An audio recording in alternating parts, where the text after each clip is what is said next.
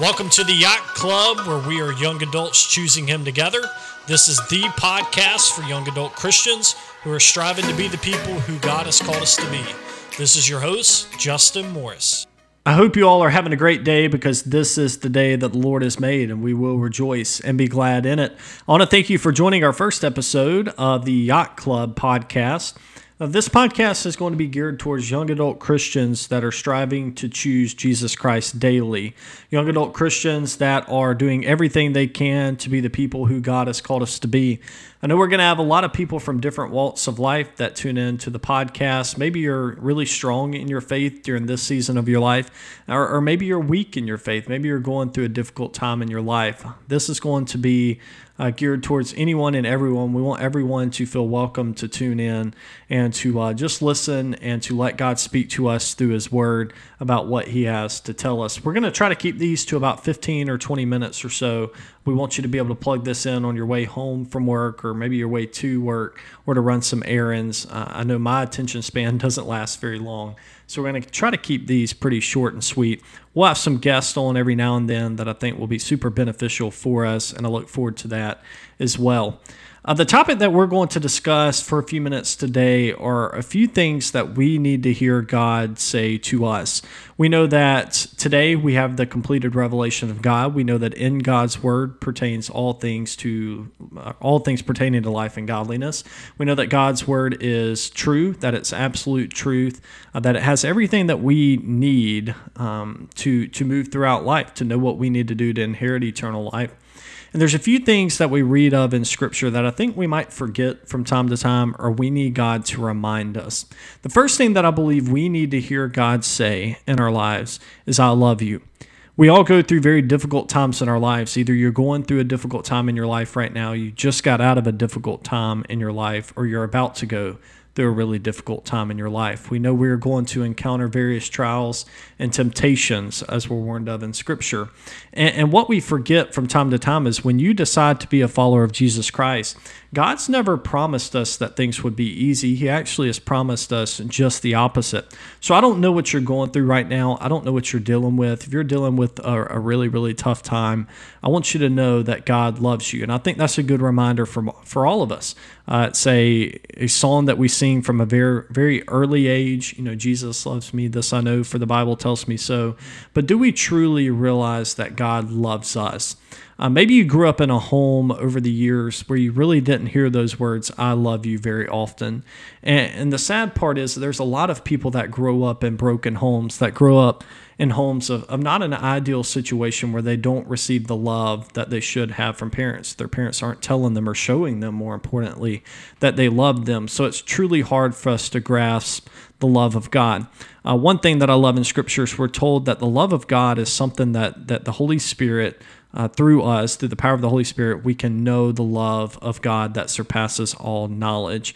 I can tell you about the death, burial, resurrection, what all Jesus has done for you, how He loves you so much. But until you're a child of God, okay, I don't know that you truly can understand God's love for you. But that's what I want you to know today is that God loves you. And I'm going to read a few different verses to you real quick. One of those being Ephesians 2, 4 through 5 says, But God, being rich in mercy because of the great love with which He had loved us, even while we were dead in our trespasses, made us alive together with Christ. By grace you have been saved. Romans 5, 8 says, But God shows His love for us in that while we were still sinners, Christ died for us. So either, maybe some of you young adults have young children. Maybe if you're a young adult that's not married, or you don't have children yet, maybe you have a nephew or niece, but you all know how valuable little children are, and how much they mean to us.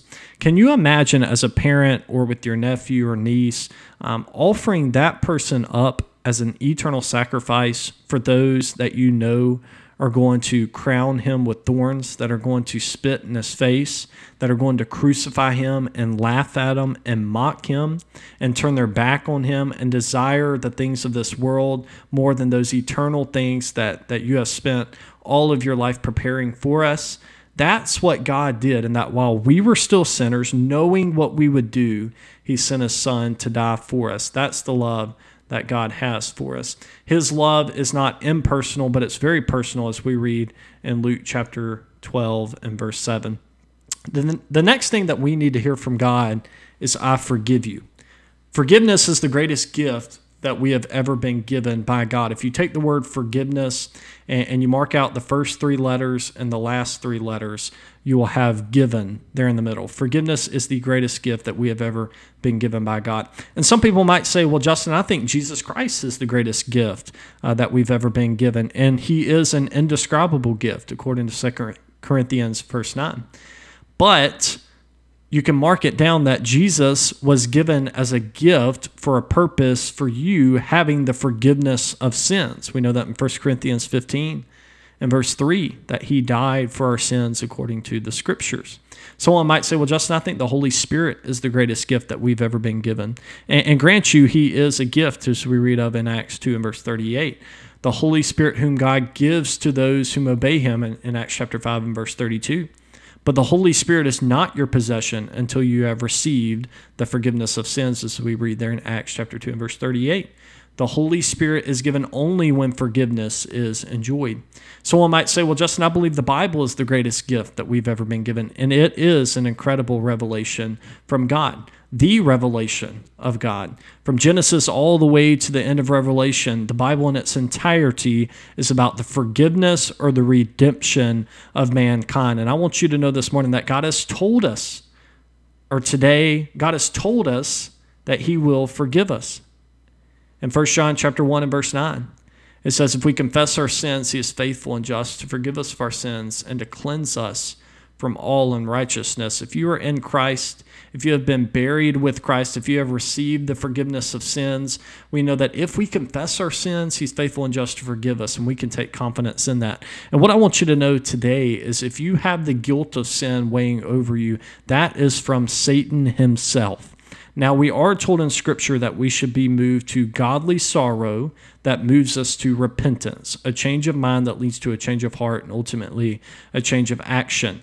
Godly sorrow is not a bad thing. When we mess up, when we sin against God, do things we shouldn't do, we should feel a sense of godly sorrow. But there's a difference in godly sorrow and guilt. Guilt is something that lingers over you even after you have made those requests known to God, even after you've asked God for forgiveness of those sins, feeling like it's still weighing you down. And that is Satan. We know that if we confess our sins to God, he is faithful and just to forgive us of our sins. And we know God's not a liar. He's going to forgive us of those sins if we confess those sins to him and repent. Psalm chapter 103, verse 12.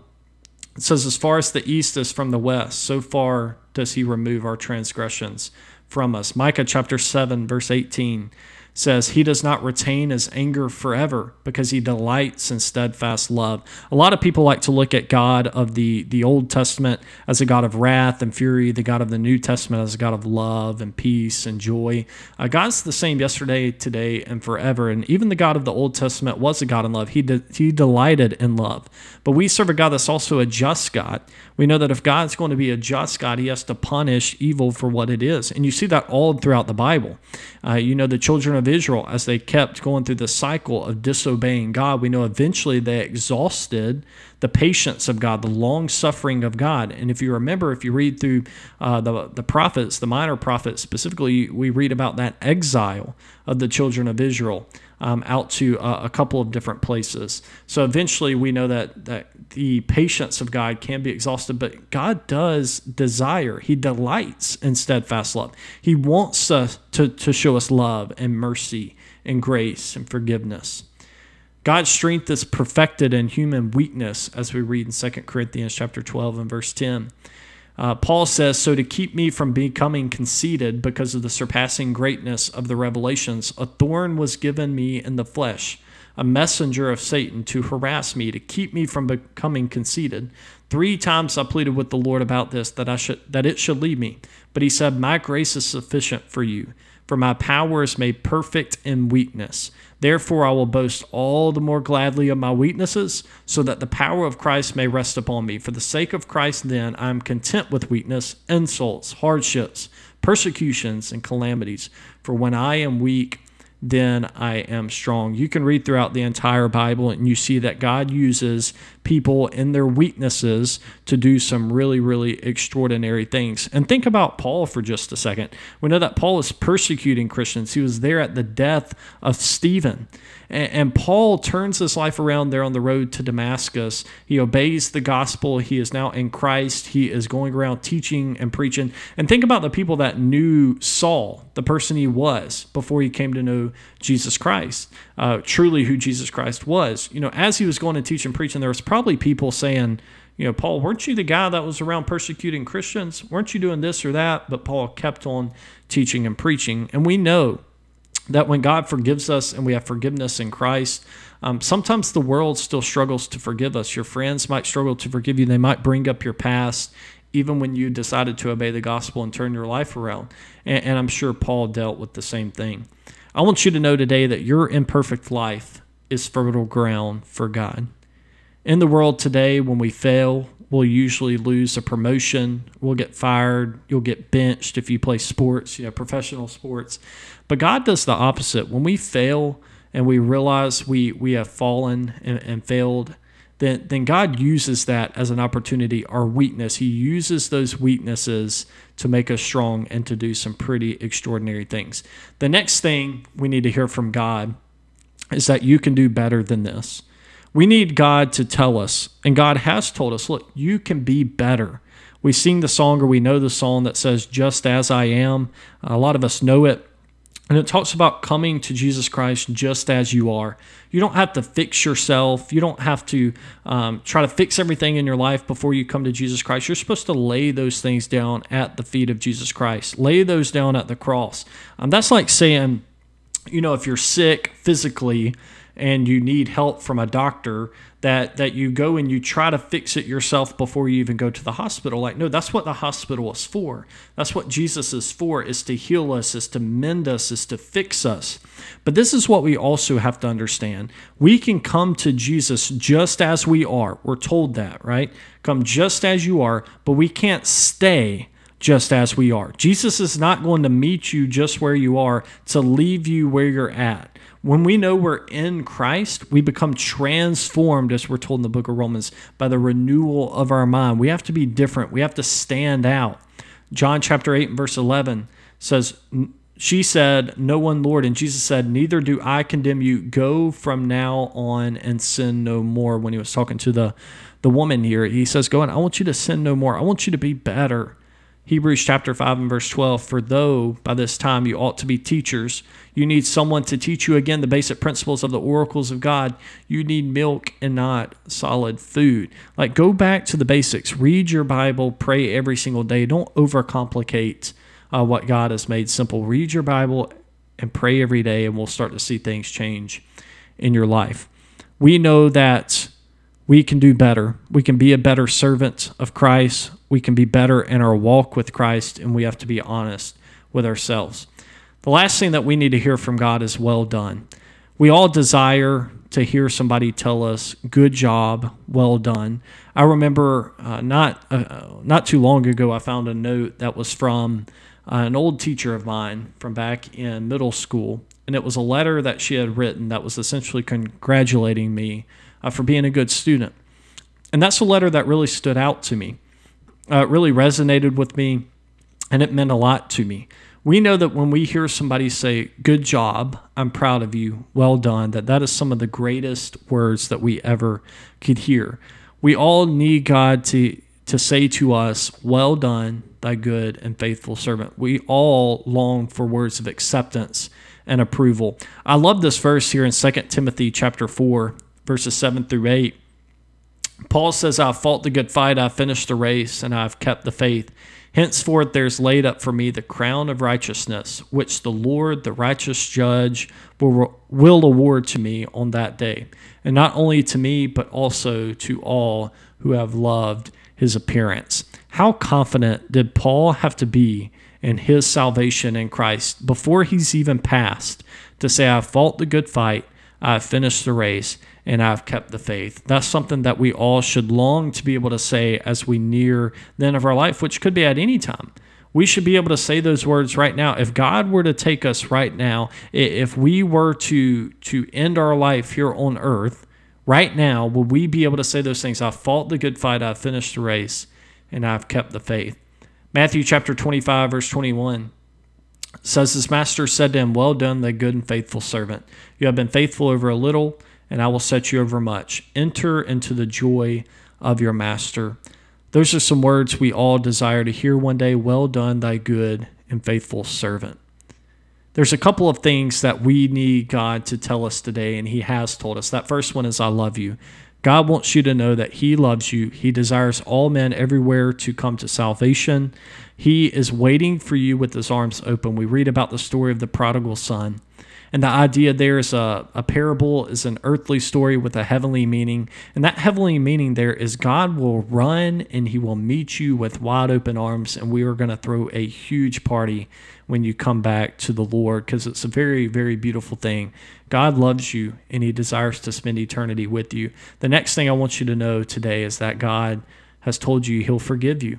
If you've never obeyed the gospel, if you have never asked, what must I do to inherit eternal life? I encourage you to reach out to me. I would love to help in any way that I can. But most importantly, I encourage you to study the scripture. God would not make this question or the answer to this question of eternal salvation too difficult for us to read the Bible and understand what he would have us to do. If you've already obeyed the gospel and you have found yourself drifting off, we know that if we confess our sins to him and we repent of those sins, we have that change of heart and mind, and we walk towards Christ. If we're walking in the light, we know that the blood of Jesus Christ covers us of our sins. That's 1 John 1, verse 7. Also, I want you to know today that you can do better. God has told us you can do better. God has told us that he wants us to be transformed. He wants us to be different from the people that are around us. Also, God desires to tell us, well done, thy good and faithful servant. That is some words that those are some words that we all long for one day to hear from God. Look, I don't know what you're going through. I don't know what you're dealing with. We all deal with things that probably no one else in your life may know about. Some maybe what we call closet sins that you're dealing with that you're too embarrassed to tell anybody about. You're too embarrassed to bring up at your local congregation. But I want you to know, if you don't hear anything today, is that God loves you and he desires to spend eternity with you. If I ever can help in any way, feel free to reach out to me. If you ever have any topics that you want us to discuss, feel free to email me at 139ministries@gmail.com. That's all spelled out, 139ministries@gmail.com. I hope to see y'all next time. Thank you.